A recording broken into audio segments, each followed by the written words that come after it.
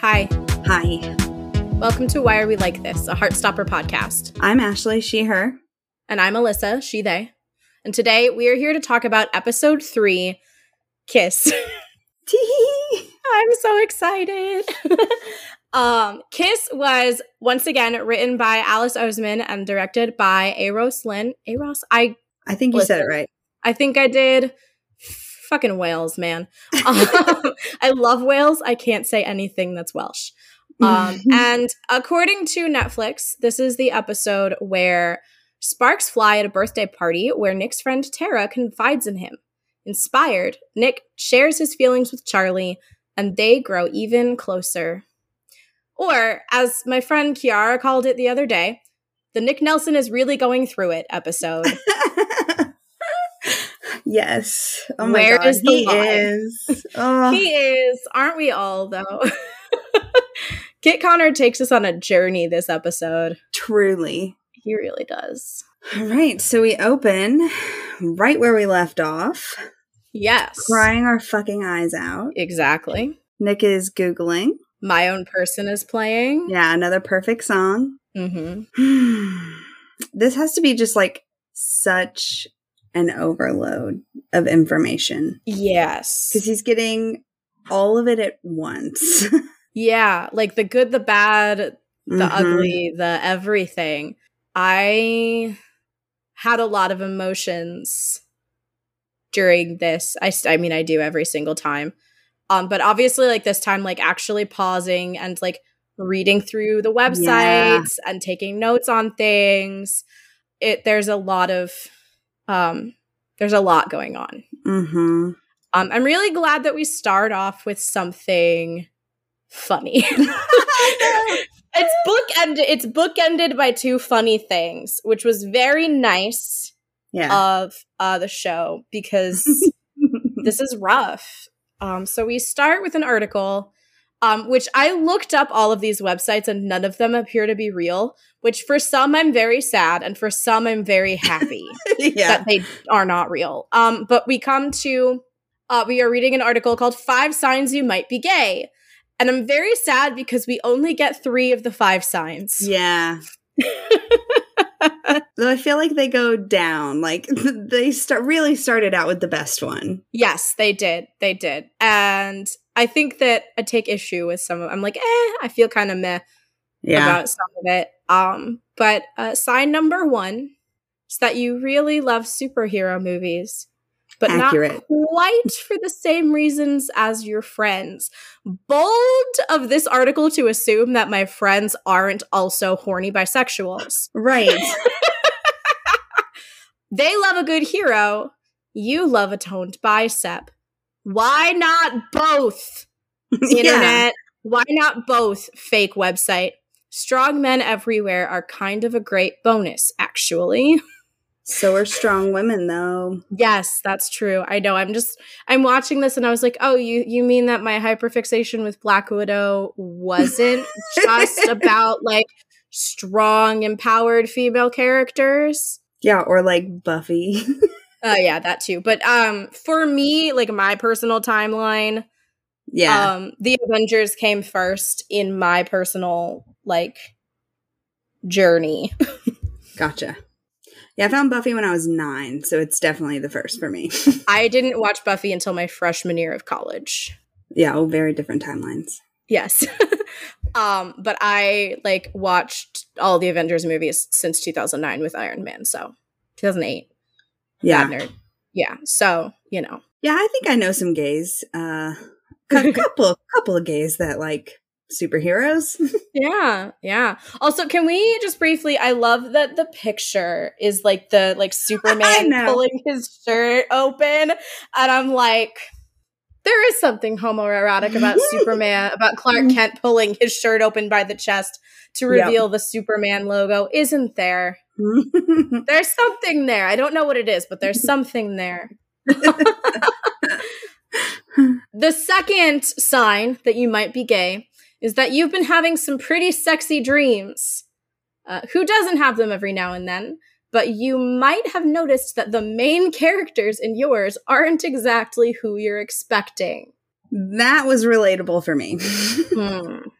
Because I remember, like, in early high school, like, having dreams and being like, that probably doesn't mean anything, right? That's just, like, you can't control your dreams. Like, yeah. Nothing. I shouldn't look into that too much. Yeah, everyone has dreams about people of the same gender. That's normal. Everyone's a little bit gay. It's fine. Reader, it was not fine. Well, no, Reader, it was fine. But not everyone's a little bit gay. The last one's the one. It says, number 3, every time you see a straight couple, you wonder what the big deal is. Yeah, maybe, I don't know, maybe it's because we're both bi. Maybe this is a monosexual thing. Perhaps. But I also feel like it's telling, because Nick is bi, that is when he, like, goes to a different site. He, like, checks off. Mm-hmm. And he's like, can't relate. Goodbye. Yeah. And then he goes to another website. This one has a big rainbow banner and is lgbt-lover.co.uk. Also fake. And it has an article about a homophobia motivated altercation between concert goers and sports fans. Yeah. Which I have feelings about. Some implications there. But, you know, this is kind of where we see Nick starting to look at some of the, like, more negative, like, associations with queerness. If, you know, we get this, like, homophobia motivated altercation. Yeah, and there's, like, ads on the side for, like, counseling. Yeah. And then we don't see the headline of the next article, but there's a photo of these two hands in handcuffs, and the hands are painted with the pride flag. Mm-hmm. And we can, you know, put 2 and 2 together and assume that it's about places where, like, homosexuality is illegal and things like that. And then we get an article about the legalization of gay marriage in England and Wales. And, like, the first subheading, which is also the first place that Nick goes, is the section about opposition to marriage equality. A lot of negatives he's running into here. A lot of negatives. And it's not really clear if it's in this article or in a different one, but there's a question. It's like an ad embedded in an article. Yeah. Have you questioned your sexuality recently? And there's a yes and a no button. And there's just a part of me that's like, Nick, no, it's an ad. No, don't click it. But yeah, that's he's true. Like, but he's hovering between the yes and the no, like, not sure how to answer. And I'm like, little buddy, if you don't know, it's yes, my guy. Like, yeah. But it's such a scary moment. I can only imagine, like, being his age, only just realizing that he might maybe feel this way, and then being hit with the reality of the fucking world we live in. Yeah. It's intense. And then we get the worst article of the bunch. Yeah. This is an article on gay2straight.co.uk all about conversion therapy. And I hate it. Yeah. I hate it. Hate it. Hate it. So much that I wrote out the entire text of the article so that we could discuss it at length if you would like. Sure, because I definitely did not stop and read it. We need to, I feel like it's important to unpack, even though it's a fake website. I'm sure that it's inspired by real ones. Mm-hmm. And, like, I'm almost wondering if this is what happens when you click on that ad that Nick was hovering over, which makes it worse. So it says here at gay2straight.co.uk, we know how hard it can be to live as a gay man or woman. Conversion therapy, which every time they say the words conversion therapy, it's always capital C, capital T, which I don't know why, but I hate it. But anyway, conversion therapy from our certified partners has helped hundreds of people find better lives and happiness. False. Yeah. Categorically false. And then the next, like, subheading is conversion therapy for me? As a man, are you experiencing romantic feelings towards men? As a woman, do you find yourself attracted to women in an intimate way? Which there's something about the phrasing there that I don't like. Like men having romantic feelings towards men and women having intimate feelings towards women. It's a weird distinction. It's yucky and I hate it. I mean, this whole thing is yucky and I hate it, but that especially. So it goes on, conversion therapy can help you process and understand these feelings and find out the underlying causes. Romantic desires can be caused by lots of factors, including trauma and loneliness. And I want to punch someone. Yeah. Our certified therapists are available to help you through these difficult times. Certified in what? Certified in what? I know. And that's the other thing, too, in this article, that every single time that they talk about, it's always capital C, capital T, conversion therapy. And it's always certified therapists. And I'm like, these are 2 red flags. And of course, Nick is 16 and probably hasn't been taught proper media literacy. I mean, I actually don't know how schools in the UK handle that stuff, but I know that schools in the US could be doing a lot more in terms of media literacy. And I feel like Nick wouldn't be able to pick out those red flags, especially in such an emotional state like he is in this episode. Yeah. But yeah, there's a lot of things. And again, obviously this is written for the purposes of the show, but like this is totally something that you would come across if you're like a scared teenager looking for answers. Yeah, 100%. Yeah. If you're still not sure, take a look at all the existing research from scientific studies for more information. A lot of buzzwords. A lot of buzzwords, exactly. Which like you just know that they're using all of this it's like search engine optimization entirely. We know it might be scary, but conversion therapy can work for you. I also hate that it's like implying that someone would choose this for themselves, when I feel like a lot of times what really happens is that you are a queer child and you either come out to your parents or are outed, and your parents force you to do this. I mean, I'm sure that there are some adults who are like grappling with, you know, like religious pressure and internalized homophobia that do seek this out, but I feel like that's only one side of the story. Right. And then we get to the last section, which is, what is conversion therapy like? And I want to hurt things. Preferably my wall. I want to just punch through my wall. Don't be afraid. Conversion therapy is just like any other therapy. You will work privately with a trained professional and modifying your behavior with a series of exercises and introspective sessions to help your mental state. I don't like that. Yeah, I don't like it. And I actually, I was like, as I was doing my notes, I was like, I hate this so much. And it's supposed to be not good. I know it's an intentional choice and I'm supposed to be angry. And it's fucking working because it is. And I, like, even though it's made up, I'm just angry that Nick is sitting there reading this stuff. And I'm like, no, Nick, you don't deserve this. You deserve a hug and some hot chocolate. If Sarah Nelson only knew. Yeah. Oh my God. If Sarah Nelson knew that her son was looking at this, she would find this website. She would find their like brick and mortar headquarters and she would fight a bitch. Like, yes.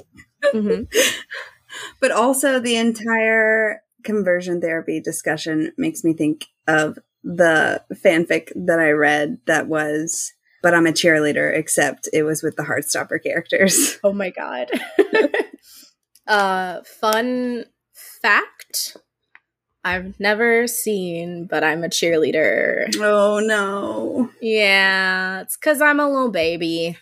I mean, I hadn't seen it either until like several years ago I watched it, but it wasn't like, I was too young when it came out. Yeah, same. But it is so good and iconic. I know. I need to watch it. I just haven't had occasion to yet. Yeah. So then Nick thankfully clicks off of that website and he goes to what looks like some kind of like government resource or something on discrimination in the workplace. which we don't really get to see too much of. Yeah. Because then we go to the iconic ultimate gay quiz. The ultimate gay quiz. And it says at the top, the like tagline or whatever is, answer these questions truthfully to find out if you're the gay friend. I love it. I missed that, but I did write down the questions. Yes, I did too. But they're great questions. Yeah. So the first one is, do you ever find yourself crushing on actors that are the same gender as you? The second one is, are you a bit possessive of at least one friend of the same sex? And can we just briefly talk about the answer options? Because there's yes, maybe, and don't know. There is not a no option. It's like the website and the quiz are just like, if you're here, you're at least a little bit gay. So no one's getting 100% straight. Yeah. But for that one, we see Nick is kind of like between maybe and don't know. And I'm like, bud, if you're not sure which one of those two it is, the answer is either yes or maybe. Yeah. And we know that the answer is yes. And then the last question is, have you ever wondered what it would be like to kiss a member of the same sex? And Nick looks like he's going to cry. Yeah, the tears start to well up. And then my tears start to well up. And then we find out that he's 62% homosexual. And I did write down the little tagline beside that. It says, you're definitely at least a little bit gay, ... I love it so much. Yeah, I use the 62% homosexual thing all the time now. Yes. My husband walked in while I was watching this scene, and I was like, look, he's 62% homosexual. He has not seen Heartstopper, will not watch Heartstopper. It's not his cup of tea. Fine, whatever. I'm trying. But he was just like, cool? I'm like, no, you don't understand. It's hilarious. 62%! It's so specific. And accurate because he's bi. Yeah. With a preference for men. So it's slightly leaning more towards. Yeah. But this is when we see his little eyes again, and he blinks, and the tears fall. And he shuts his laptop. Yeah, and like we all cry. Yes, and it's just like, you can tell that it's just too much. Mm-hmm. It's so much information. Yeah, he slams the laptop like, I can't. Information overload. Yeah. And I think, too, like, looking at it saying 62% homosexual, like, just it saying the word homosexual, I'm sure has to be, like, a really challenging moment mentally as you're, like, starting to process all of these different feelings. Yeah, for sure. And then it cuts to presumably the next day at school. And I love the way that this is framed, this shot where he's dead center and there's people on either side, but there's just this like noticeable gap between him and everyone else. And like Kit Connor is just like, he's so deep in thought and very like, you can read his his mental like dialogue all over his face. And the camera is just slowly zooming out, like adding to that feeling of loneliness and isolation and feeling small. And it just is so well done. And it just gets you into Nick's mindset so well. Yeah. And then Harry shows up. Oh my gosh. This scene gets me. It does. It's so much. He says, how's it going? And Nick says, fine, normal. Which just goes to prove, once again, that anytime anything gay is going on, Nick Nelson's going to be like, it's normal. Yeah. Everything's just like normal. Normal. Oh, my God. And Harry says that his 16th birthday is coming up this Saturday. And that Harry will be there. Or well, yeah, obviously Harry will be there. That Nick will be there. He does not ask, do you want to come to my party? He says, you will come to my party. And I have a question. Is 16 a thing for, like, people in the UK? Like, is it an important cultural milestone year like it is in the US? I feel like I never hear about 16 or like sweet 16s or anything like that in the UK. Yeah, I don't know. Georgie? Or is it just yeah, I know. I'm wondering, I was like, is it just a coincidence that he's turning 16 and that also he's just like a rich prick who would have a big party, regardless if it was 15, 16, 17, you know? Because like also even in the US, like I feel like a lot of guys don't do sweet 16s. I feel like that's primarily like a femme thing to do. But in any case, Harry tells Nick that he'll be there. And tells Nick to bring some cool people with you. And then Imogen, sweet Imogen. She's listening, waiting for that. She's like, that's my cue. Yeah. And I love that she comes over and like scoots right up next to him, shoulder to shoulder. And he moves like just a little bit to make room for her. And she's like, oh, and just like scoots in and fills the space again. Like he's making more room for me. Perfect. Yeah. It's so cute. She asks if Nick is going to invite her. At which point I was like, Imogen, aren't you one of Harry's friends? Did he not invite you? I was like, are you just flirting? Or were you actually not invited to the party? I think she was just flirting. Yeah, I think so too. Yeah, I think she would have been there regardless, but... Yeah. I love Nick's little attempt to try and flirt back. Where he's like, I don't know, are you cool enough? Yeah. It does not come off as naturally as when he's flirting with Charlie. No. But it's still cute. I don't know that I think he was flirting back with her so much as like he's just a generally playful like person.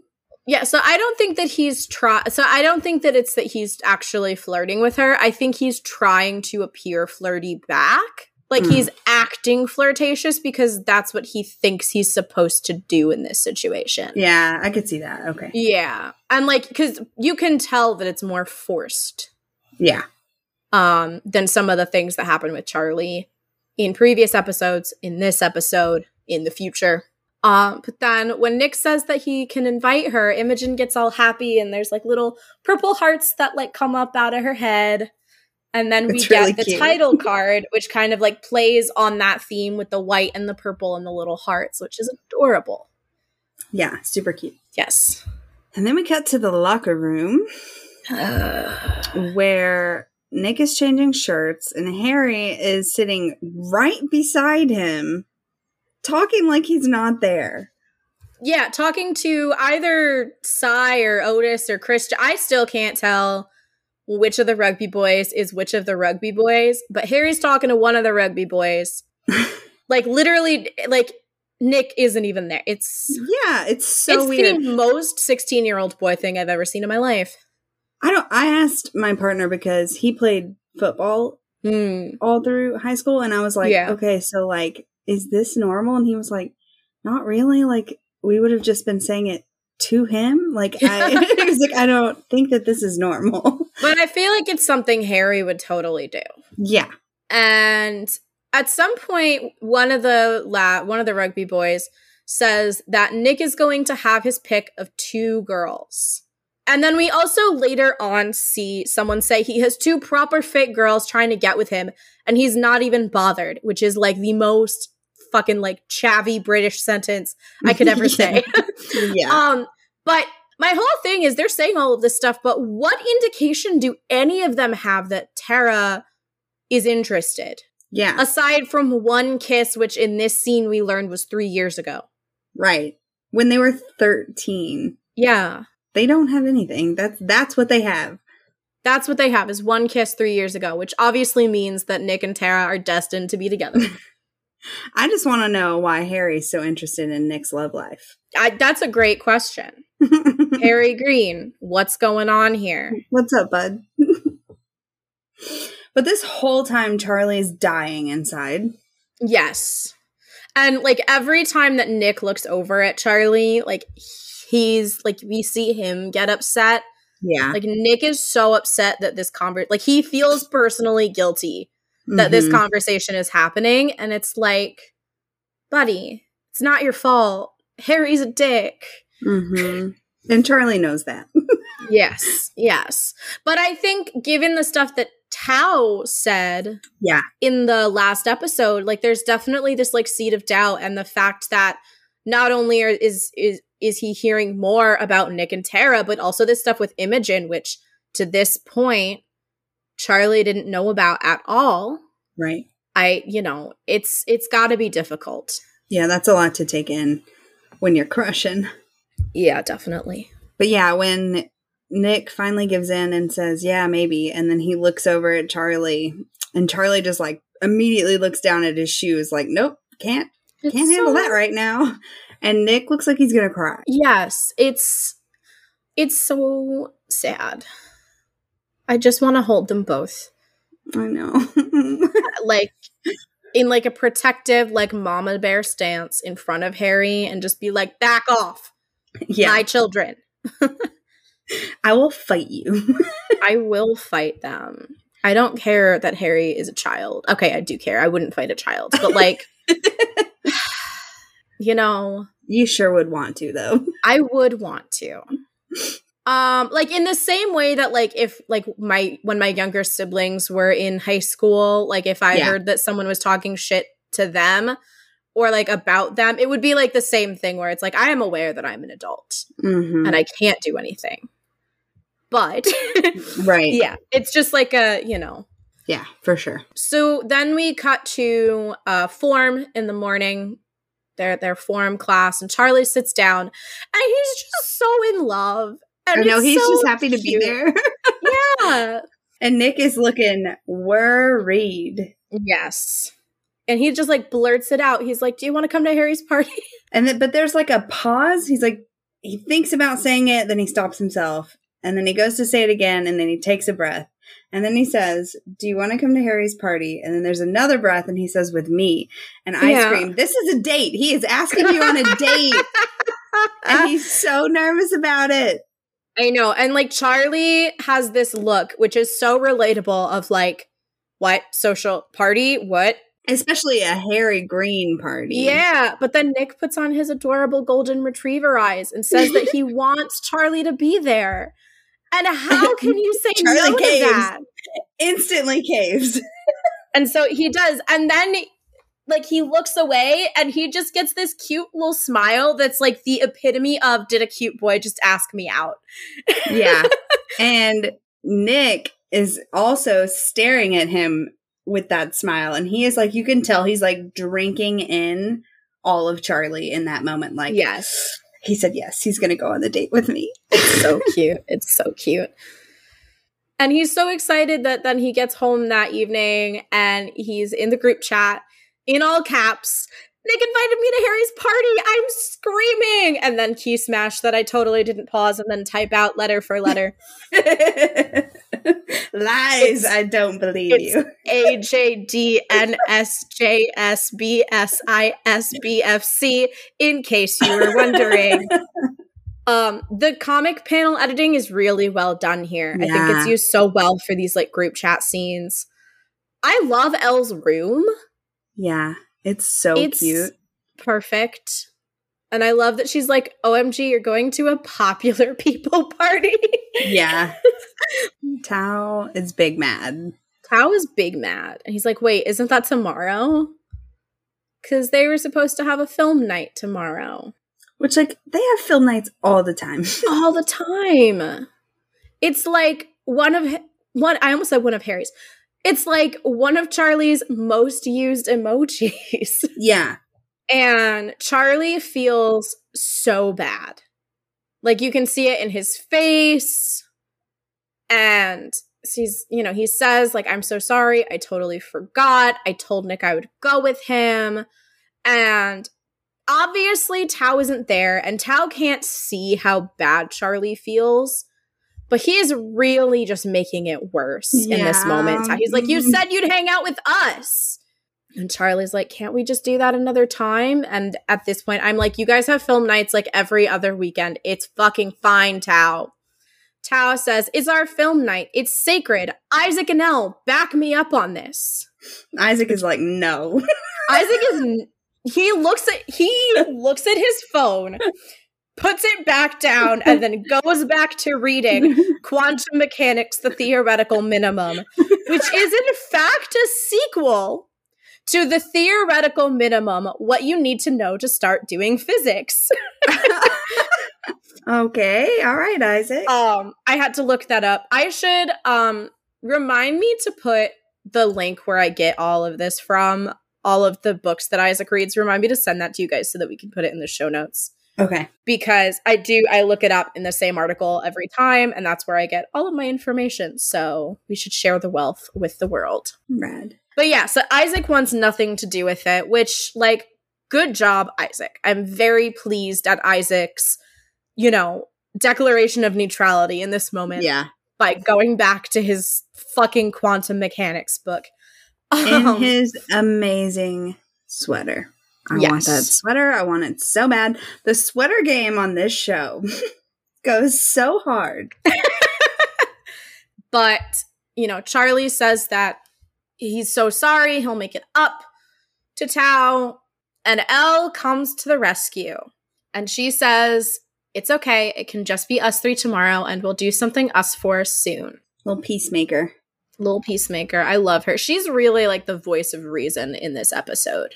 A lot of the times, I feel like. Yeah, but I feel like Tara also, but like within the core, like original little group here. Again, this is another episode where I have a really hard time empathizing with Tao. For some of it. I feel like there's other times where I'm able to empathize with him a bit more, which we'll get to. But like in this moment, I just I get that he's acting this way because he doesn't want things to change and that it's his own insecurity. But at the same time, he's acting in a way that could very possibly cause him to lose all of his friends because he's trying to like pit Elle and Isaac against Charlie. He's like making Charlie feel bad. And like, especially when you pair it with the group chat without Charlie from Crush, it's a lot. And obviously Tao is 15 and he doesn't realize that he very well could lose all of his friends, but it's just so hard to watch. Yeah. Especially having been a Charlie in a friend group with a Tao, like in high school, it hurts because I hate to break it to you, it did not end well in my particular situation. But I'm really glad that Charlie decides to stick to the plan and says, I told Nick I'd go, and that he doesn't agree to cancel. He doesn't change his plan. I'm really proud of him for that. Because it can be really difficult to do that, especially when you've got someone who's got this really big presence and really big personality who's been your friend forever in the way that Tao has. And obviously I'm really grateful to Elle for being the peacemaker and, kind of diffusing the tension. And his little smile when he reads Elle's message is so sweet. I know. He's just like, yeah, thank you, Elle. It's so sweet. Elle was like in it from the beginning, though. She was like, hell yeah. Oh, yeah. Elle ships it. We all ship it. But Elle is the captain of this ship. Maybe co-captain with Isaac. Oh, yeah. Oh, yeah. Oh, God. I can't wait to talk about Isaac in a little bit. So we cut to Julio dropping Charlie off. Which, 2 notes at the beginning of this scene here. I briefly thought that Charlie was driving and was very confused until I saw the steering wheel and remembered that this is England and that they drive on the other side of the road. But I was like, I'm not even joking. I was like, wait, what? Is that because it was like fucking 7:30 in the morning? Maybe. Is it because I was slightly hungover because it was the day after Thanksgiving? Maybe. But I saw that and I was like, what? And then I realized. Also, pretty sure that the balloon budget for this party was more than my entire wedding. Right? There's so many. And they're all in these, like, elaborate balloon sculptures. Which is expensive. Exactly. Just a simple arch is expensive. Yeah. Mm-hmm. And, like, my wedding was not cheap.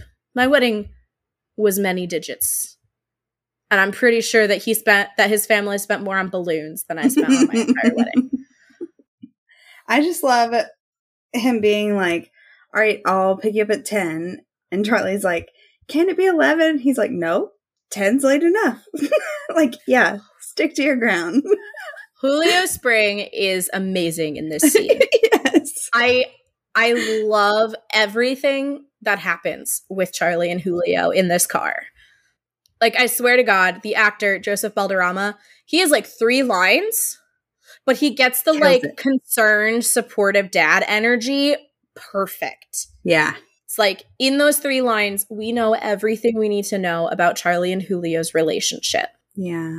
And I just love that he knows that there's a good chance that this might not end well. Mm-hmm. And is like, you just call me. Yeah. It's like he just makes it clear that he's there for Charlie without being too intrusive about it. Mm-hmm. Like, he sticks to his ground on the curfew, which, whether that's just because he doesn't want to wait up, whether it's because that's curfew and he doesn't want to change it, like, whatever the reason, whether it's because he's worried, like, he sticks to that boundary. And then he just says, call me if you need anything. And we know exactly what's going on. Charlie knows exactly what's going on, but they don't need to say anything else. And it's great. And I feel like that's a unique, like, parent-kid relationship for TV. It's usually either they don't give a shit at all, they have no idea what's going on in their kid's life, and they're dropping them off, whatever. Or it's, like, overbearing, and they know too much, and they'd be begging them, like, not to go, or, like, checking in on them every 5 minutes. Yeah. So the fact that Julio can, like, walk that line of supportive and gentle, but also, like, strict and and set in his boundaries, like, it's just a very good on-screen relationship. Mm-hmm. Like, this show has something for everyone.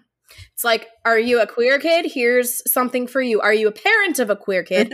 Here's how to act. Also, here's how not to act. Looking at you, Jane Spring. But then we see Charlie outside, and he looks so scared. Relatable. Yeah, I literally wrote, oh my God, Charlie, the fact that you didn't immediately turn around and get back in the car. Yeah, I was like, I can't imagine having a party like this or going to a party like this. There's more kids at this party than there were in my entire grade. Like, yeah, I'm like, it's crazy. In the comics, they say that, like, there's, like, 200 people at this party, which, again, more people than were at my freaking wedding. Yeah. Like, more people than I know. It feels like more in the show, though, when you put the downstairs and the upstairs together. Yeah, definitely feels like more in the show. Also, the song Telephone by Waterparks is playing in this scene, which for a while I genuinely thought was an Owl City song. Like, I thought that was Owl City. I was listening to it one day. I could hear. And I was like, is this Owl City? And I had to look it up. It's not. I could see where you were going, though. Like, yeah, I can hear it. Mm-hmm. And then again, we get inside, and this party is massive.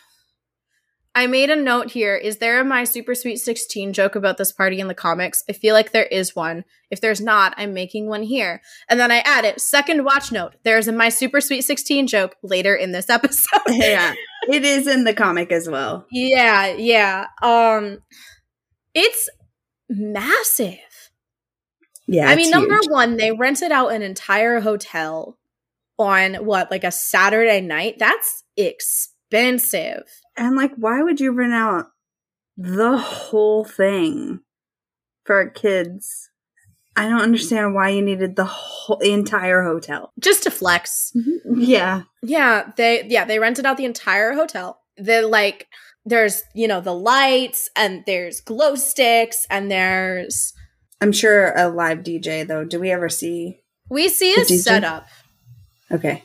So, like... You can kind of see the setup behind Tara and Darcy when they're dancing. But yeah, like, there's a DJ. It's a lot. Yeah. So then we have, like, a couple of, like, these shots of, Nick with Harry and Imogen and stuff, and dancing very badly. It's a lot of, like, awkward white boy dancing. which I love. Charlie is like trying to find Nick. The fact that Charlie hasn't like pulled out his phone and texted Nick, I'm here. Oh my God. I'm like, that's like introvert 101. You wait outside and you text the person that you have decided is going to be, that you are going to be the shadow of. I'm here, and you wait for them to come and get you. Charlie, what are you doing? All of my why are you not just messaging him notes are from later when Nick's trying to find him. I'm like, just DM him. Like, I don't understand. I'm just like, where the fuck is your phone? You guys are constantly texting. Where's your phone? But I love that he walks past a mirror and he has to stop and like check his hair and make sure. Yeah, because we know Nick loves his hair. Yeah. I mean, also he has curly hair, and that's just kind of, you have to check it at every opportunity, because if you don't, it's a disaster. Imogen finds Nick and hugs him, and Harry conveniently disappears. Yeah, I noticed that. And Imogen's like, do you like my dress? And Nick says, oh, yeah. And then turns around and is gone, like completely ignores her. She just walks away. He has no idea what to do. And I'm like, oh, my sweet baby girl, he is not interested. But the difference in me and Imogen is that she stuck around so that she could shoot her shot straight forward later. Whereas that interaction right there, I would have left crying already. Oh, yeah. Well, I have some thoughts about Imogen shooting her shot later. I think that there might be some liquid courage involved in that scene. Yeah, I have some questions about that as well. Yeah, I'm glad that you do too. And so then we have these like shots of Nick and Charlie looking for each other on the dance floor. And like the way that they look at each other when they finally make eye contact, I'm like, stop. They just like, both of them, full cheek to eyes smile. Yes. Happens. Oh my God. And both of their breath hitches. Like you can tell that both of them are like struggling to breathe. Yeah. And they like run at each other to the point where like they have to physically stop themselves from hugging each other. Yeah. And they both say, I've been looking for you at the same time. Full homo. Full homo. There will be no homo here because we're full homo at this point. It's so cute. It's so cute. It's so cute. And you know that they've both like been stressing about this all day. They both like stressed about their outfit and how they looked. And then they got there and then they were like, where's the other one? Like, are they here? Am I here alone? I'm freaking out. And then finally they've hit this point. And it's like just like the way that the like tension washes off of their bodies when they finally find each other. And the musical cue. Yes. But also because I was reading the comics earlier today and I was reading like this part of the comics, the fucking outfits, the costuming is spot on to what they're wearing. It's incredible. I was like, damn. I know. Go costuming. A lot of the times I wonder, like, how long did they hunt for that specific thing? Or did they just get something and then paint it? Like, how did they do? Because I know that that's probably, like, the bags that they have that are, like, exactly the same. I'm sure they're painted. Yeah. And their fucking little giggles after they say it is so cute. It's the cutest thing. Oh my God. I love it so much. They're adorable in this whole scene. They're adorable. They're adorable, period. Yes. Speaking of adorable, we go to Tao's house and Elle gets there and Tao's mom is so excited to see Elle. It's adorable. Yeah. You can just tell that, like, she's known Elle for a long time and has been worried knowing that she switched schools. And so, like, having her be there and hearing her say everything's great was just, like, something that she needed to hear. Yeah. And I love how angsty and jealous Tao is that his mom is giving Elle all of this attention. And I'm like, are you jealous that your mom is giving Elle attention and you can't? Or are you jealous that your mom is giving Elle attention and not you? I think he's jealous because his mom is giving her attention, which is stealing Elle's attention away from Tao. Oh, I like that reading of it. I think that works. He's like, you two stop talking. I want Elle to talk to me. Yeah. Mm-hmm. Let's go to my room. Yeah. Tao's suggestions for movie night are Lady Bird, Moonlight, and Arrival. 3 movies I have not seen. I've seen Lady Bird, and it's really good. It's not really like snuggly movie night fare. I got that vibe from the list. Yeah, I mean, no, of the 3, like if those were the 3 options, I would tell them to watch Lady Bird. It's got Saoirse Ronan, it's got Beanie Feldstein. It's a fun movie, but it's also got some like really heavy emotional like mother-daughter relationship stuff. It's a good movie. I recommend it. But like with the asterisk of like there is a lot of like intense mother-daughter relationship stuff that I know a lot of people struggled with. So like for anyone, that's a thing in the movie. But Saoirse Ronan kills it. It's directed by Greta Gerwig. Timothée Chalamet is in it, which I mean obviously if Saoirse Ronan is in something, Timothée Chalamet is in it. It's a cute movie. I liked it. Moonlight I haven't seen. Mostly because I know that it's really sad and I don't think I can emotionally handle it. And the only thing I know about Arrival is that Amy Adams is in it. Okay. And it's like a really intense, like Oscar baity sci-fi movie by the same guy who directed the Dune movie with Timothée Chalamet. Interesting. Zendaya. So, yeah.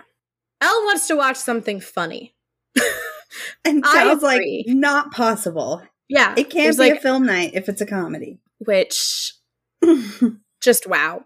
And then Tao says he wanted it to be like old times. And Elle says, well, it's not old times anymore. Which... That is one of my favorite line readings of the entire show. Yes, it's so Yaz's good. Delivery of, it's not old times anymore. Yaz does so much in this episode. Like, and I feel like because...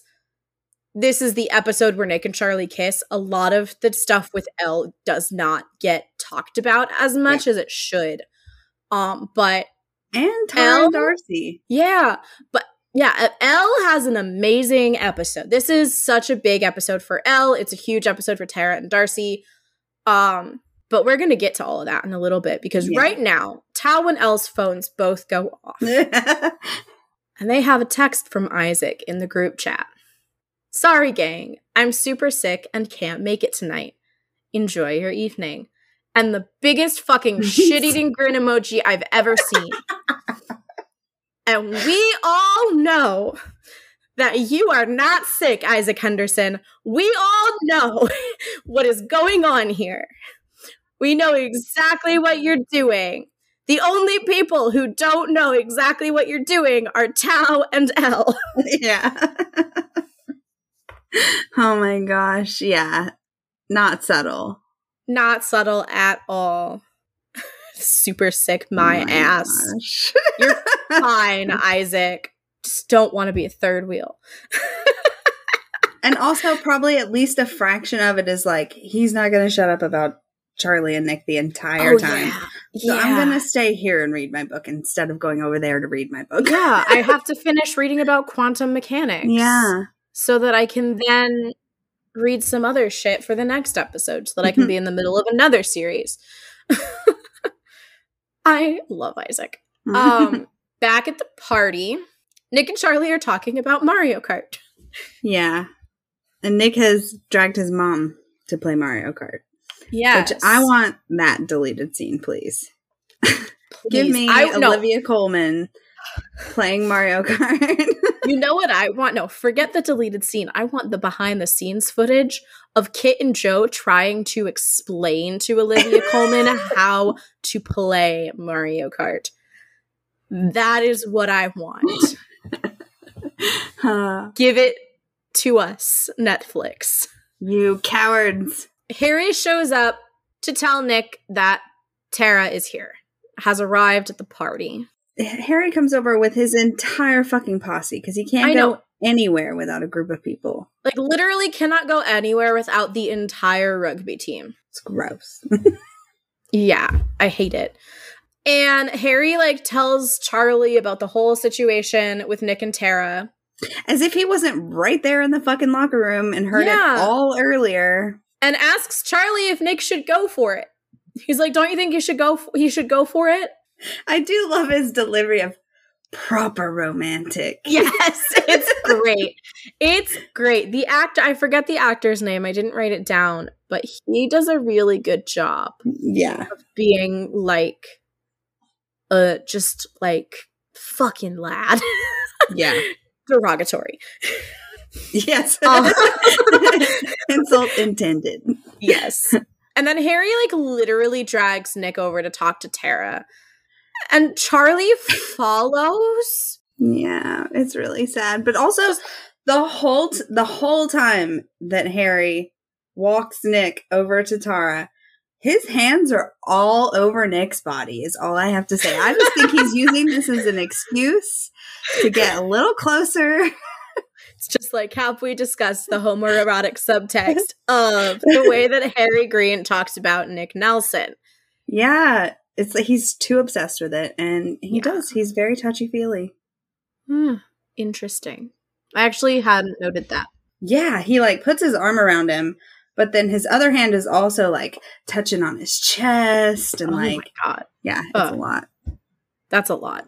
He also says that Tara is super hot, and just, like, the delivery and the tone, I don't like it. I'm like, ugh.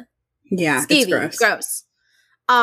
Like, I mean, Tara looks amazing. So good. I love her makeup. I love her hair. I love her. Yes. But it's the way he says it and the context and the intent behind it too. Yes. It's yucky. Also, Nick has a drink in his hand when he stands up, and then it's just gone because his hands are in his pockets. Continuity error. Script supervisor was not paying attention. I actually didn't catch that, so good job. Thanks. When they get over to Tara also looks super uncomfortable with the situation and does not want anything to do with it. Yeah, her face when she realizes that it's Harry that's come over to talk to her immediately falls and looks disgusted. She's like, ugh, like, I can't believe I have to talk to him right now. I know it's his party, but like, ew. I know. I didn't come here for this. No. I came here for the dancing. Yeah. And then Charlie, like, sees... Because Harry leaves, like, almost immediately. And Charlie sees Nick and Tara talking, and he just is sad, and he walks away. Which I would have done, too. I would have left as well. Stand there and watch it. No, I don't blame him. I'm just also sad. Yeah, for sure. And then we cut back to Tao's house, where he is still overreacting about this. Yes, this is another moment where I have a really hard time empathizing with Tao. Because he says that Charlie's changing and that Nick's stolen him. Ugh. Don't like it. He also says that Charlie should be here with his actual friends.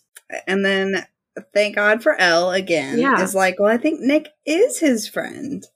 Yeah, and she also, like, with the, like, Nick stolen him thing, she's like, that's really dramatic. Yeah.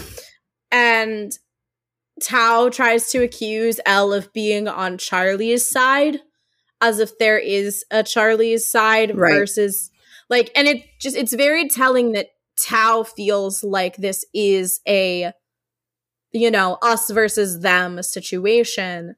Yeah. When it's not. But that also speaks a lot to the way that, you know, insecure teenagers view things. Like, you're gonna feel like, well, you can't be friends with this person and also me.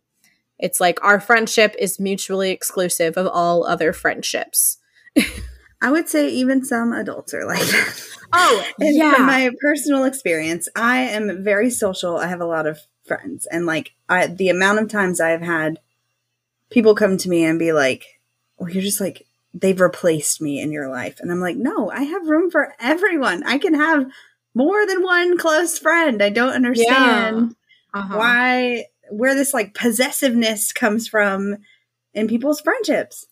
Yeah, it's weird. I don't like it. And Elle, again, is like, there aren't any sides. Elle has just, like, such a great position. I feel like Elle being good friends with both Tao and Charlie, and also, like, being kind of outside the situation at Higgs, gives her just, like, the perfect perspective. Because unlike Isaac, she's not getting it 24/7 from Tao. Right. Like, she's not constantly hearing it in the same way that I have to imagine Isaac is from what we saw in Crush. And she also, not for nothing, has the information that Tara is gay and is not ever gonna want to be with Nick. Yeah, she's not a factor. Yeah. So, like, she just has a really good position within the friend group to be able to kind of call Tao on his bullshit. And I also think that it speaks to her friendship with Tao that she's able to kind of call him on it in a way that I don't necessarily know that Isaac would feel comfortable doing. Yeah. I think they would have butted heads a bit more. Like, I think that Tao wouldn't have taken it quite as well coming from Isaac, whereas coming from Elle, it's like kind of like a slap in the face, like what he needed to hear a little bit. Yeah. Now it still takes him some time to get there, but this is a turning point for him for sure. I also feel like Isaac is just a little bit less, like, likely to stand his ground. So, like, if he tried to stand up to it at the first sign of Tao pushing against it, he would kind of, like, back off and be like, oh, okay. Yeah, I agree. Yeah, or like, I see what you're saying. Or he would just pick the book up again and be like, okay, and then just start reading again. Yeah. So then we go back to the party. And Nick and Tara are talking, and this is so friggin' awkward on both ends. They're so awkward. Neither of them want to be here. They, like, off the bat acknowledge that they do not feel that way about each other. And Nick is, like, holding his breath and doesn't even know it, I think. And when she says, like, I'm not interested in you that way either, he, like, exhales so hard. He's like, oh, thank God. Like, It's so funny because, like, to everyone else, they would assume that the opposite is happening. And, oh my God. And then Tara says what was almost my favorite line of the episode. All this could have been avoided if I just told everyone I was a lesbian. And our sweet little Nicholas. Says, well, that's not really something you'd want to lie about. Like, oh, sweet baby. Nick, read the room. Like, but the moment that Tara says it wouldn't be a lie, like, something clicks in Nick's brain, and it's like the sky has cleared. Like, there is finally sunshine after an amount of time of rain. And it just becomes, like, this, in that moment, this scene just becomes, like, everything to me. Just, like, the way that he's like, wait, what? Like, there's someone else. And they're happy. And also in the background, because when Tara says, that's my girlfriend over there, Darcy's trying to catch, I don't know what, marshmallows, popcorn, who the fuck knows? Something. She's trying to catch something in her mouth. It's hilarious. And I'm like, that is the perfect introduction for Nick to Darcy. Perfect. Yeah. And Nick asks why Tara's telling him. And she says that she and Darcy have been talking about it and that they don't feel the need to keep it quiet anymore. And that they don't want to make a big coming out announcement, but they don't feel like they have to hide it. And he thinks that's so cool. He does think that that's so cool. And it is so cool. It is. And, like, it's just as important for Nick to hear that as it is for all of the queer kids watching the show in this moment to hear that. Like, I wish that I had heard that from, like, when I was, like, 15, 16 years old. Yeah. And also, I love that as soon as it becomes, like, possibly relevant, Nick brings up Charlie, and Tara's gaydar just goes off. Oh boy, does she know immediately. She's like, yeah, I know him. Like, do you know him? He's like, yeah, we sit together and form. And then her face is just like, gay. Yeah,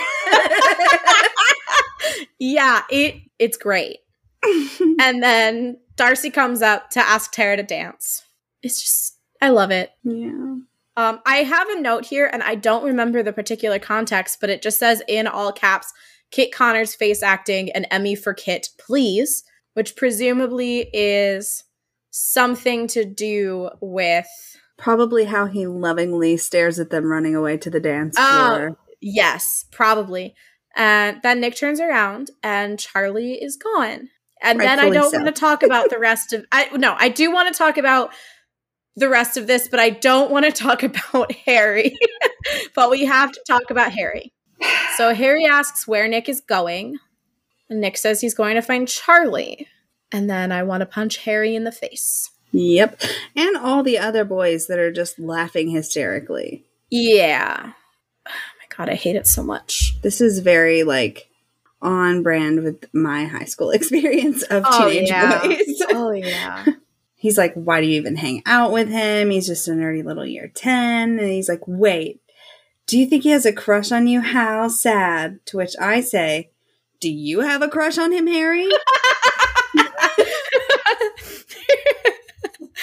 Oh my God. I'm not going to let it go. Nicholas Nelson, my fucking hero, says, that's homophobic, Harry. And I really don't like you. Happy birthday. And just the way that he punctuates it with happy birthday is perfect. And I love it. And I am so proud of him. Mm-hmm. It's great. And I think in the comic he says happy fucking birthday. He does say happy fucking birthday. Which is just like, yeah. Just a little bit more of a kick. Oh my God. This show does not do fucks. So... And my note says, I wish he had stuck with this attitude. I know it's hard and it's scary, but fuck do I hate this prick. Don't we all? So we cut back to Tao's house. I really want to know what they ended up watching. Yeah. Oh, speaking of, I'm pretty sure, because in the comics, in the previous episode, in the comics, they're watching Back to the Future. During the hand scene? During Crush, yeah. They're watching, in the comics, they're watching Back to the Future. So I'm wondering if they were watching Back to the Future. But, like, I'd have to go back and, like, really focus in on the audio coming from the TV. And that's really difficult for me. I still think that they were watching Star Wars, like, in my heart of hearts. Anyway, I couldn't even guess what Elle and Tao are watching. I know the audio was really low. I tried to listen and then I was like, this isn't going to happen. No. Probably some like Wes Anderson or something. I feel like that would be Tao's like middle ground of, okay, you want to watch something funny? We're going to do like pretentious funny, like Wes Anderson kind of stuff. And like, I love Wes Anderson.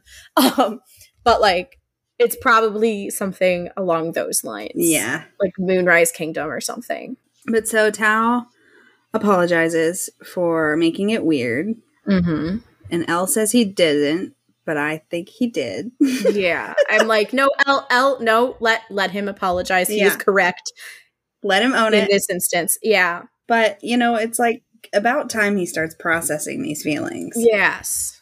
And this is where I have my note about Yaz and her acting choices. Yes. Because the emotional journey that Elle goes on just in this scene where she's talking to Tao about how she's changed schools and it was really scary and she didn't want to put herself out there. And when she's saying all these things, she doesn't look at him. She kind of like comes into herself and like hunkers in a little bit, looks down.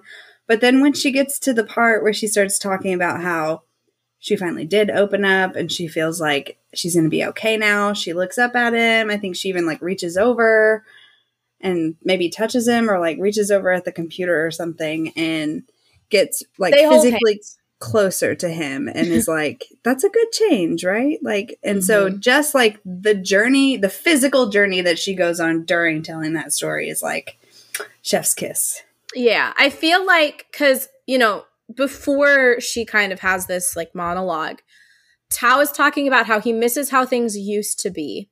And Elle points out that change is good sometimes. And like, I feel like, and I have to imagine, especially with the way that Yaz acts this scene, there is a part of Elle that feels guilty in this moment for transferring to Higgs and being a part of that change and possibly even feeling like a catalyst for that change because she's the one who did something that made it different, made it not, right? Like there has to be some guilt in there, even though in her heart of hearts and like she knows and Tao knows and everyone knows it was absolutely the right thing for her to leave Truum. Like there is just this part of her that in this moment feels guilty. And she kind of goes through this journey of talking about, you know, all of these things that are going on and how she felt like she was so scared that no one would like her and all of these different things. And then through this, she gets to like, that's a good change, right? And like, she's searching for that reassurance that Tao doesn't blame her because, I mean, it's not her fault at all, but I definitely have to imagine that she feels that way. Yeah. That's a really good perspective to come at it from. Yeah. And I just want to hug her. I know. I just want to hug her. Oh my God. And then they hold hands. And super I cute. Don't understand how they don't know that they are in love. Yeah. Everyone's clueless on this.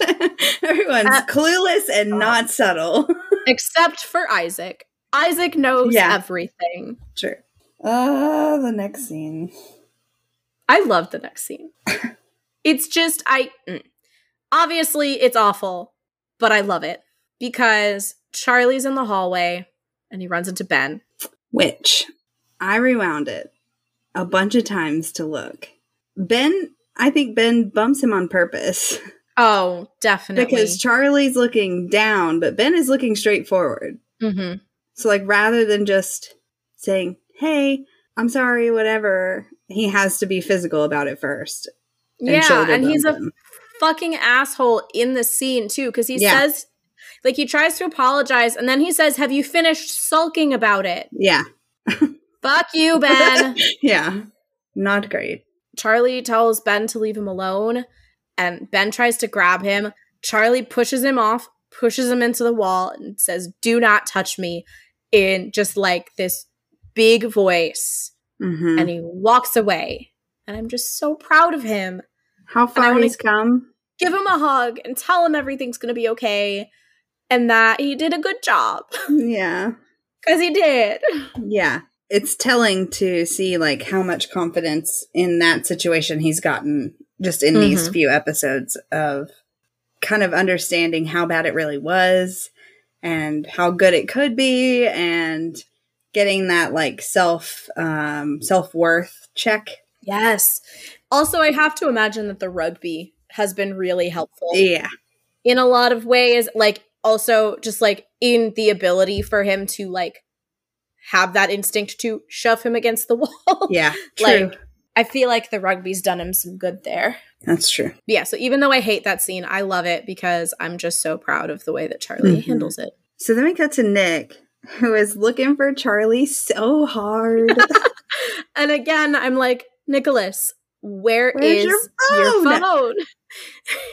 Why are you not texting him? I don't understand. Yeah. Oh my God. And the bisexual lighting has arrived. Yes, the bisexual lighting has arrived. Gotta love the bisexual lighting. But he's like looking upstairs. He is walking around looking at all the little corners. Gazing down over the dance floor. Oh, buddy. Just send him a message. Just fucking text him. Call him even. That's a bit much. Yeah, that's a bit much. Also, I was like, yeah, don't call him, but like also like even if you tried, I don't think that either of you would be able to hear a thing. No, anything. Yeah, but he's like literally looking high and low for Charlie. Yeah. Like doesn't want to find or talk to or interact with anyone else. Just Charlie. Mm-hmm. And then we cut back to Tao and Elle. There's a lot of cuts here. It's a lot of like the back and forth between these two situations. And Elle says that she misses Tao and Charlie and Isaac and kind of like acknowledges like that Tao is not wrong to, like, feel the way that he's feeling. He's just going about it the wrong way. And also just, like, a reminder that he's not the only one that's dealing with change. Yeah. They are all dealing with it. Mm-hmm. And I love that Tao tells her about the apple juice from the first episode. I said the flirting is so strong here. Oh, yeah. They don't even know it. They don't. And then Tao ruins it. Yes. Again. By asking. He's like, he asks Elle to promise that they'll always prioritize their friendship no matter what. Which Elle says is a bit dramatic because it is. And then Tao says, like, no matter what changes, we will always put our friendship first. And to Tao, here is what putting his friendship with Elle first looks like. We'll still go bowling and watch creepy documentaries. And we'll always stay up to watch the Oscars, which in, like, UK time, the Oscars don't even start until 1 a.m. Fuck. Yeah, so that, is that red carpet or no? That's like the actual starting. That's the actual show. Like, I think the red carpet's usually like, I think the red carpet usually starts at like 6 or 7 my time, Eastern time, which would be like 11 or 12 UK time. But then, because it like airs during prime time, so it's like usually from like 8 to 10 o'clock Eastern time. But I guess to a teenager.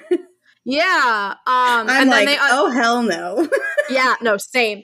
And then he also says, and we'll always be able to talk about deep stuff like this, which I do, like, appreciate the fact that they are able to have this conversation, which I don't think that they would have been able to have if Charlie and Isaac were, like, you know, any combination of, you know, the group were there, because they do, like, they have just like a different connection, which I have some questions about. No, like, just like timeline wise, because Tao mentions that Isaac and Elle weren't there when Charlie was going through the worst of the bullying in year 10, but then Tao and Elle seem to have this really, really close bond. And so I'm just wondering, like, how all the puzzle pieces fit together. I'm like, were Tao and Elle friends?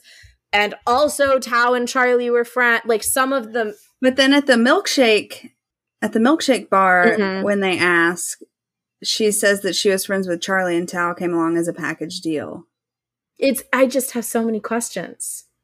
Although I'm also wondering if, like, maybe Tao saying that, like, Isaac and Elle weren't there is like maybe they weren't clued in. Maybe they weren't clued in. Maybe Charlie was only talking about it with Tao.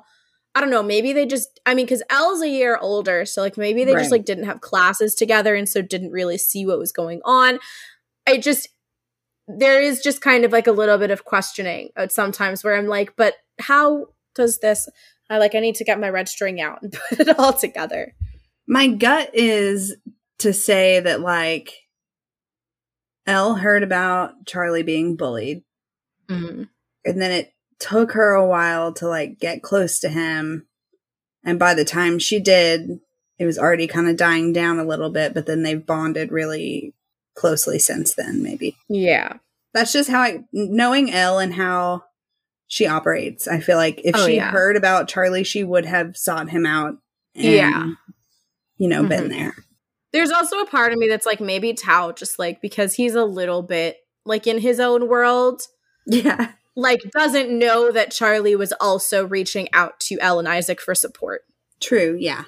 So, like, there's a lot of different, like, ways that it could be interpreted. I just, like, when I was watching it, I was like, huh.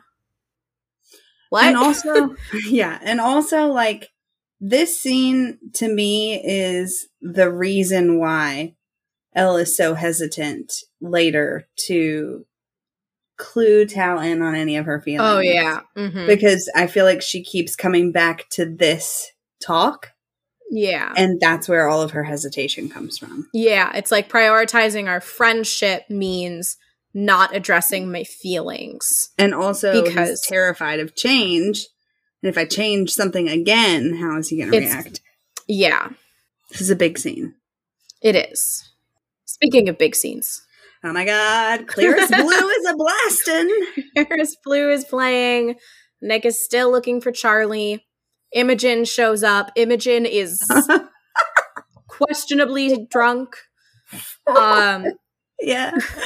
Oh man, I had this discussion, I think with Jared on Twitter too. Like, oh my God. There's they give us no indication that they're drinking. Oh no, none at all. Except but Imogen is definitely hammered. Yeah. And like so confident. And he is just not interested. Mm-hmm. Oh my God, he has no idea what's happening. He's like, I don't know how to react to this. I don't know what to do. I just want to find Charlie. Yeah. And he, like, when she says, I really like you, Nick, and he's like, what? Wait, what? And which, it continues to be a theme with him, because later on when she asks him out, he's like, I didn't see it coming. And I'm like, you didn't after she cornered you on the dance floor and told you that she likes you? You didn't see this coming at all? To be fair, a lot happens after this that he might have forgotten it happened. That's true. Very true. And, I feel really bad for Imogen in this scene too, because she's like, you don't have to reply right now. I just wanted you to know. And I'm like, oh, my sweet girl.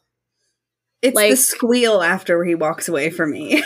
Yes. I'm like, no, yes. That didn't go sweetie. Well. Why are you celebrating? Because she's drunk. Yeah. Oh my God. And I love how she kind of like acts like it didn't happen after this too. Yeah. Does she remember? Yeah, I was going to say, again, evidence for her being drunk. But yeah, no, it's weird because we don't really see anyone else drinking, although it's a party. It's like a high school party, and we don't see any adults. So I feel like you could just assume that there's alcohol on premise. So who knows?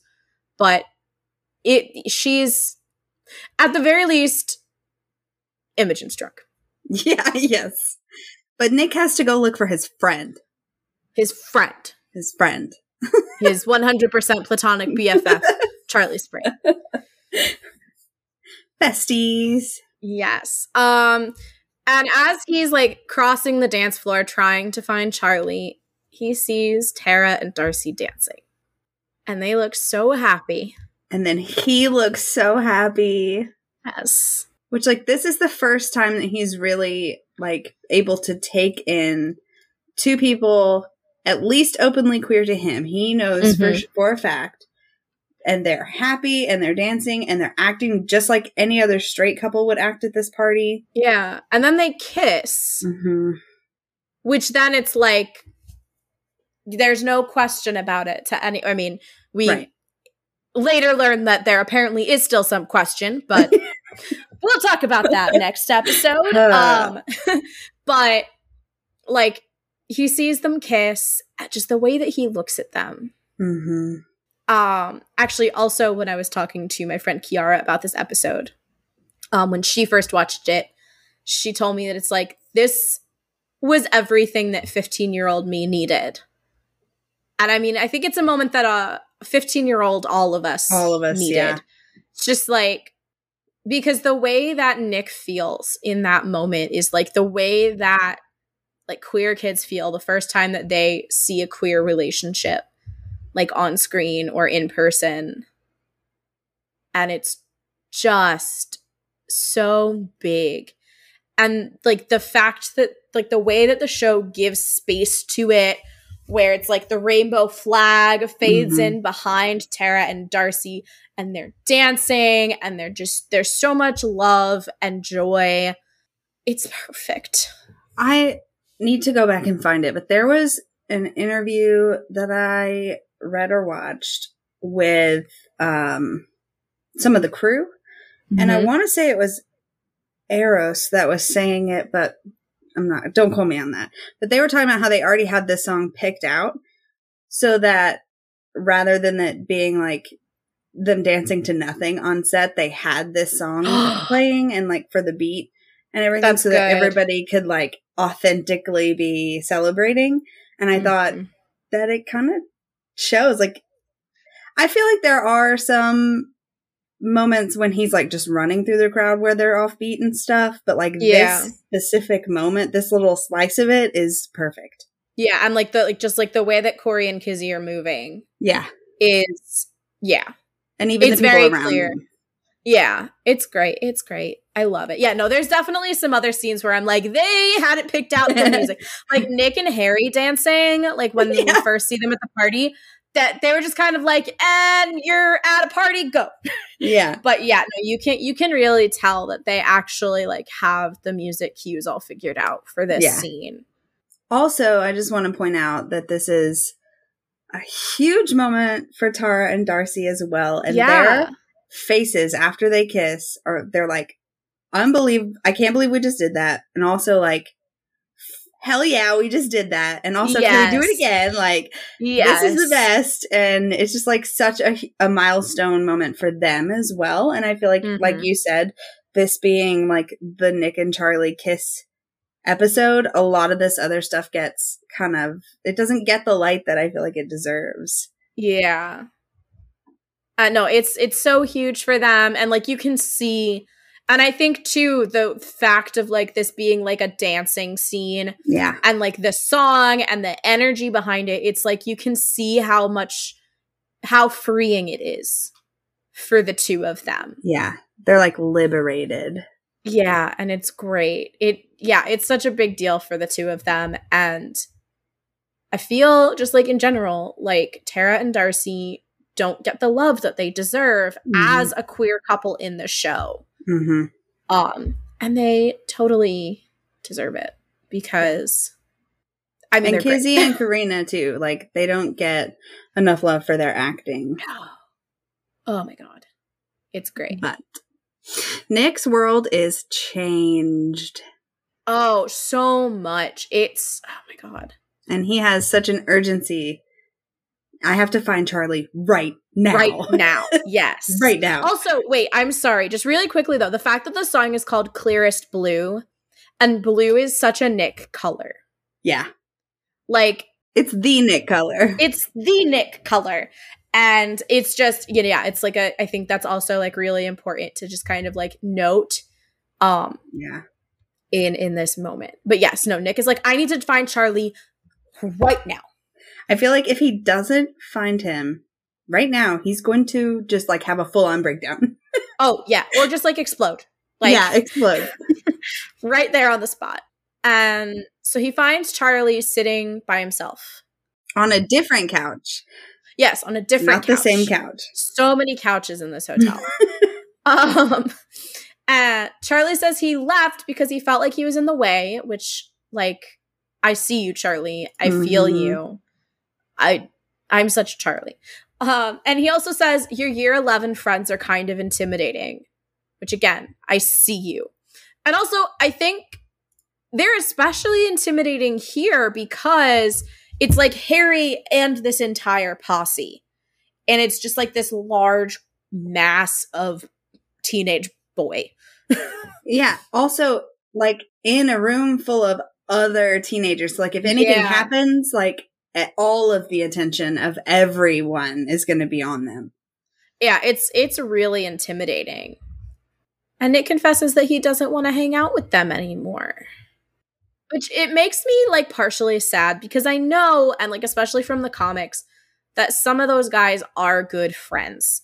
But Harry ruins it for everybody. But like also, if given the choice between the rugby team or Charlie, he's going to pick Charlie every time. Every time, yes. This is when Alaska starts playing.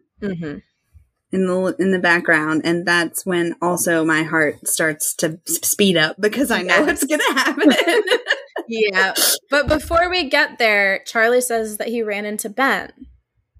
Okay, wait. But first, when Nick says that he doesn't know if he wants to hang out with those people anymore because he'd rather hang out with Charlie anyway, Charlie panics. Abort mission. He looks down at his feet and then he changes the subject to, I just ran into Ben. Yeah. He said, I cannot process that statement at this point in time. Oh my God. But he says that he ran into Ben and that he pushed him into a wall. And that he thinks that Ben got the message that time. And Nick is so proud. I mean, aren't we all? But, like, Kit is beaming. He's so proud. Connor! The way that he goes, like, from terrified at hearing I just ran into Ben to immediately so proud. Yes. It's so good. And he grabs Charlie's hand. And he doesn't let go. Charlie's the one that lets go later. Yeah. That's like a big moment for him. Yeah. Like, he's in this party and he's holding this boy's hand and he doesn't let go. He's not thinking about it. And I think that kind of like sets up this kind of like slow burn coming out that he does where he's like not exactly coming out, but also not hiding it. And he's going to go on that journey. And this is like the start of it. Yes, and it perfectly parallels to him at the rugby match at Sports Day and Boyfriends, where he, in front of everyone, grabs Charlie's hand. Yes. I love that. And he's like, let's go somewhere quieter. You know, that entirely heterosexual thing that you suggest to your entirely platonic BFF. Yeah, correct. And then Charlie suggests that they race. No, I think Nick says, do you want to race? Okay. And Charlie says, oh, you want to race me? And that's when he drops his hand. Yeah. And then Charlie fucking bolts. Yeah, he's gone. And I'm like, Nick, you know that Charlie's whole thing is that he's really fucking fast. It's why you asked him to join the rugby team. That's why I asked him to race, too. This is a flirty move. Oh, yeah, I know. My next note is just flirting in all caps. Yeah. And I said, the bisexual lighting is so strong here. Yeah. And I also wrote down lyrics. The you and I, there's air in between is just like, such a good song choice. Yeah, no, it's great. There's a lot of really good song choices in this episode. In this show. Well, yes. Also in this entire show. Yeah. Also, can we just going back, right? Because the song that's playing when Charlie arrives is Telephone. And guess what he doesn't do? Use his fucking telephone. Sorry, that just occurred to me. Oh my gosh. It's just like, maybe that was not the best song choice. But it's a bop, so we'll allow it. It is a bop. But anyway, what is it? I didn't write it down, and I'm really mad at myself for not writing it down. But Nick says something, and then Charlie says, that's because you're old.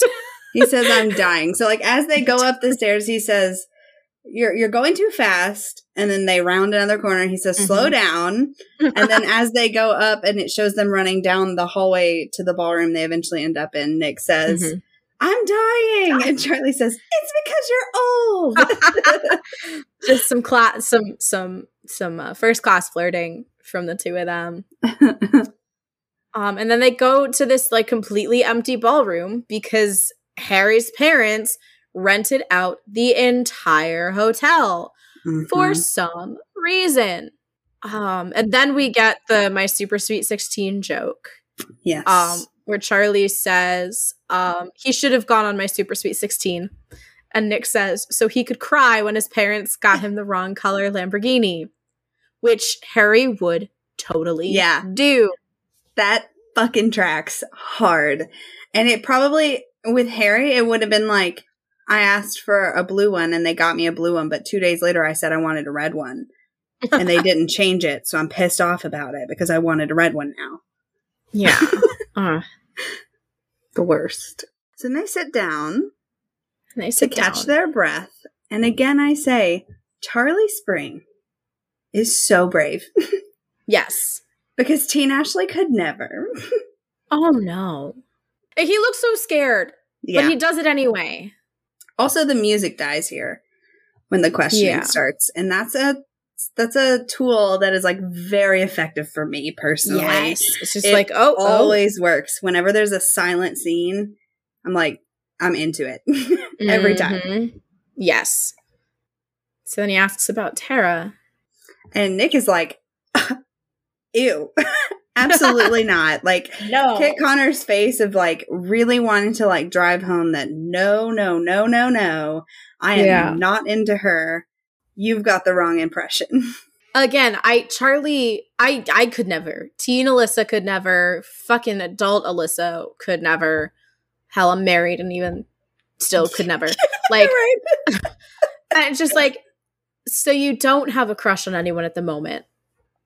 And like, I mean, Nick is also supremely brave in this scene. And it's like, it's such a big scene for both of them. Yeah. And like, we know that. Like, they fucking titled the episode after this scene. Yeah. It's just like the whole thing is so big and they just build the tension so well through this whole conversation. So you don't have a crush on anyone at the moment. Nick says, well, I wouldn't say that. And the look on Charlie's face. He's like, oh, shit. And then he says, what's she like then? Which is smooth. It's smooth. It's a lot less subtle than thank you for being my supportive straight friend. It is, yeah. Or it's a lot more subtle, rather. It's much more subtle. It's probably the most subtle that Charlie Spring has ever or will ever be. And Nick, my sweet boy, says, you're just going to assume they're a she. And like, I don't know, because the timeline is a little bit fuzzy of like how long it's been since, you know, him Googling, but we can assume it's not been very long. Right. But we don't know how long Nick has been sitting with this and grappling with his possible queerness. But I'm so proud of the fact that he just fucking goes for it. Yeah. Because that's difficult and scary when you are secure in your identity. Like, let alone when you're still figuring shit out. Yeah. This would not have happened without the Nick-Tara exchange. Oh, no. If that had not happened and he had not been fully empowered by watching them on the dance floor, we wouldn't have gotten here in this episode. No. Again, Tara and Darcy do not get enough credit for how important they are in this show. But it's easy to ride that high. Oh, yeah. Like when you act immediately after being empowered. Versus like the longer away from like that moment, the insecurity can kind of like creep back in, you know? Yeah. So I feel like this is just like a really good show of like the chain of events for this night were just kismet.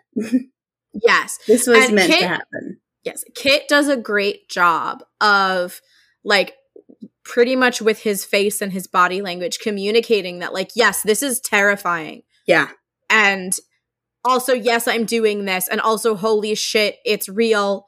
Did I just say that out loud? Did I just say this? And like, just like the more it goes, it's just, he does such a great job. And Joe as well. Just like the way, like with every single thing that Nick says, the way that we see Charlie like have more hope and more hope. It's, oh my God. Yeah. They're both amazing. My note says, Joe fucking Locke, y'all. The hope that's like in his eyes when he says, are they not a girl? Is like, that's mind blowing. And then it flips over to Kit, who is like full on panicking without saying anything. And then you're like, well, shit, that's awesome. Like this whole scene like deserves all of the awards. Oh yeah. It's all amazing. And then Charlie kind of like sees that Nick doesn't really know how to answer. So he says, would you go out with someone who wasn't a girl? And Nick says, I don't know. Maybe. And then there's a sneaker squeak. The sneaker squeak. It's just, oh my God, it's so cute. And it just you move. He moves ever so slightly closer. Would you kiss someone who wasn't a girl? I don't know. And then they move a little bit closer. Charlie puts his hand down next to Nick's hand and like budges his pinky. So he just like barely grazes Nick's pinky. Yes, it's so pure. And Nick moves his pinky closer so that his pinky is on top of Charlie's. And then Charlie says, would you kiss me? And then I start openly sobbing. Mm-hmm. And the little firework sounds are back when their little pinkies touch. Yes. And then Nick says, yeah. And they kiss. And it's so gentle. It is so gentle and tender. It's the perfect first kiss. Yes. And Nick looks so scared, but in a good way. Yeah. Yes. And they pull away, but their pinkies stay locked together. And they both look straight forward. And, like, they just do such a good job of communicating, like, the different ways in which they're processing what just happened. Mm-hmm. And then we cut back in from the wide, and Nick grabs Charlie, like, fully grabs Charlie's hand, and they kiss again, and it's, like, a more intense kiss. I can't stop crying. When Nick looks up and looks at Charlie again before he full on grabs his hand, there's a rainbow glare like on his I missed forehead. that one. And it's like with the like scared but hopeful face with the rainbow glare, and I scream, "Gay achievement unlocked." First gay kiss. I love it. And yeah, so then he grabs his hand and they go in, and that second kiss is like everything pours out of them, like all of the months of pining, their little daydreams, all the little moments that they've had, like it's full on, they're in it. And so for me, I just want to also point out that when Nick, like when they have their first kiss, my heart's at like a 4.5. Mm-hmm. Like it's almost stopped. Uh-huh. But when Nick processes it and then reaches down and grabs Charlie's hand, code blue, code blue. Yeah. She's out. Yeah. We go from like 4.5 to 10 out of 5. Like it like dead. Half a second flat. It's oh my God. Ugh. And then Charlie asks Nick if he's okay. Which is adorable that he is like, and also telling of how this relationship is going to develop, because Charlie is constantly checking in and making sure that Nick is comfortable, that he's not doing anything he doesn't want to do, he's not telling anybody anything he doesn't want to tell them, and it's and Nick is just like, he goes to say something. Yeah. I wish that we could have. I want to know what he was going to say. Yeah. And then my note says, and then Harry has to fucking go and ruin everything. My note says, and then Charlie looks absolutely destroyed. My heart fucking breaks. Just leave me dead at this point, DNR. I hate this conversation with Harry and Nick so much. It's a really well done technically. I fucking hate it. Yeah. Because, like, the way that, like, they're in this other empty ballroom, which, like, again, has, like, the power implications because it's Harry's party and because he's rented out this entire place, that there is this entirely empty space. And, like, Harry's standing on the one side with the entire rugby team, like, standing behind him. And the, like, it's this, like, blue, like, moody lighting, and the camera is spinning around the room, and it just adds so much to the tension and the discomfort, and that, you know, it's like, it's just banter. We all know it's just banter. Another great line delivery by that actor, though, because it's so good. Yeah. Very good. Oh I hate it, but the actor does a good job. Yeah, like I said, it's so well done. I fucking hate it. Yeah. Because, and Nick leaves through another bisexual hallway. Says he's gonna go find the loo, and everyone thinks that's the funniest thing he's ever said. And I'm like, why are they laughing? This is not track. And he goes through another bisexually lit hallway back to the other ballroom, and Charlie isn't there anymore. Which, like, yeah, of course he's not there. Were you really expecting him to still be sitting there? I feel like there was just like a little bit of hope. Maybe, but you know. He knows. The way that he looks around the empty room, he knows he's fucked up. Oh yeah. Then we get another Dad of the Year scene. Yes. Charlie gets in the car and Julio immediately knows something's wrong. And Charlie just breaks. Yeah, he just starts crying. And Julio just holds him and says, it's okay. I've got you. Doesn't ask, doesn't pry, just is there. Top notch. Dad of the year. And also, I'm sobbing at this point. I've been sobbing since before they even kissed. I've been sobbing since So You Don't Have a Crush on Anyone at the moment. Yeah. And then we cut to Charlie, like, wrapped up in a little burrito of sadness. In green stripes instead of orange. I missed that. And he's just crying, and he's all wrapped up, and I'm just like, oh, we've all been there. And he's cuddling his little cat. Is it a cat? I think so. I think it's a cat. This little stuffed animal. And then when he wakes up, he doesn't have any messages. But it's raining outside. But it's raining outside. You can hear it. Also, we see that it's March 21st. Just to kind of, like, help us with, like, the context of how long it's been since the beginning of the show. And then he kind of, like, wants to go back to sleep. Then we cut to him, like, brushing his teeth.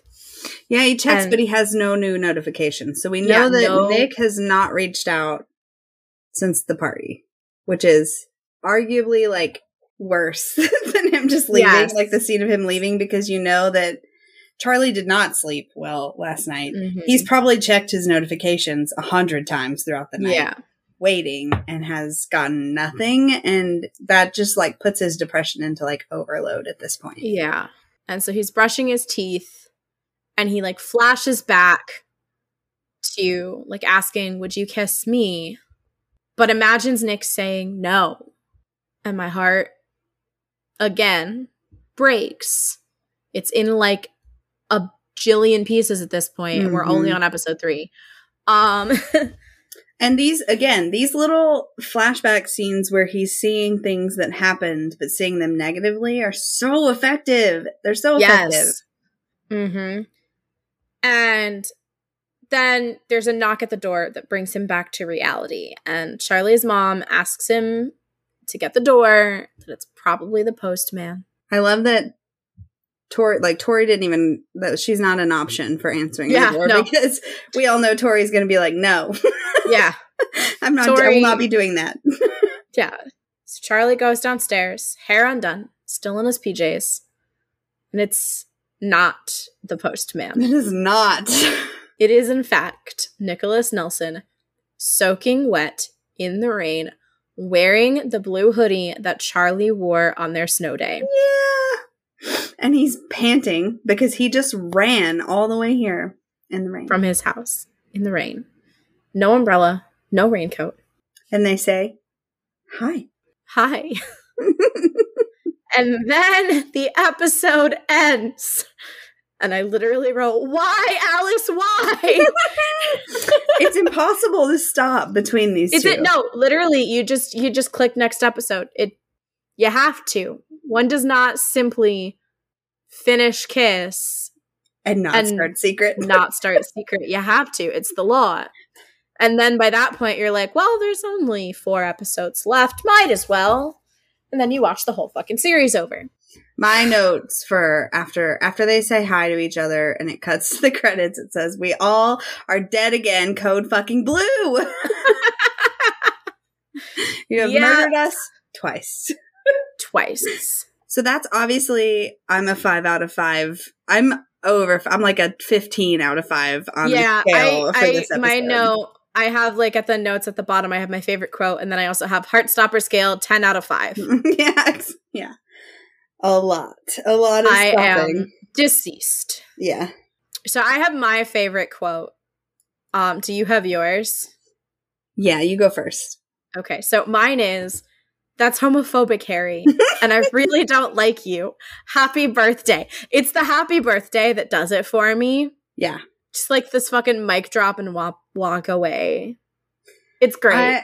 I had a hard time with picking one from this one. Mm-hmm. And that was on my list of ones to pick from. But I chose to cheat.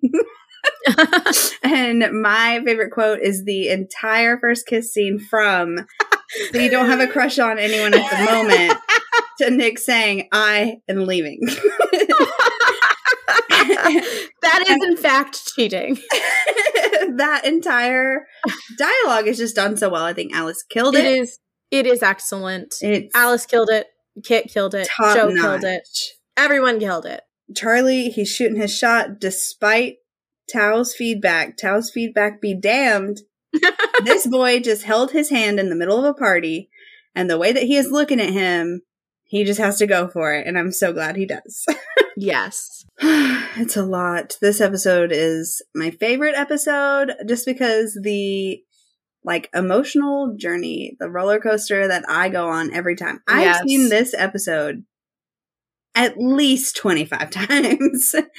And I still catch myself holding my breath at certain parts, and it's just so good. I can't. It's so good. And it's hard for me to watch because of how much emotion I feel all at once. And I'm I need to pause it just to let myself process what I am feeling because there's so much. Yeah. Oh my gosh. But it's so good and it's so well done. Yes. Kudos to everyone. Well, I think that is everything we have for this episode. Of course, this is a bi-weekly podcast by two bisexuals, so we will be back in 2 weeks to talk about episode 4, Secret. Although I'm sure that you are immediately going to run and go watch it after we talk about this, because how can you not? If you want to follow us online, we are at Why Are We Cast on all platforms. Until next time. Bye. Bye.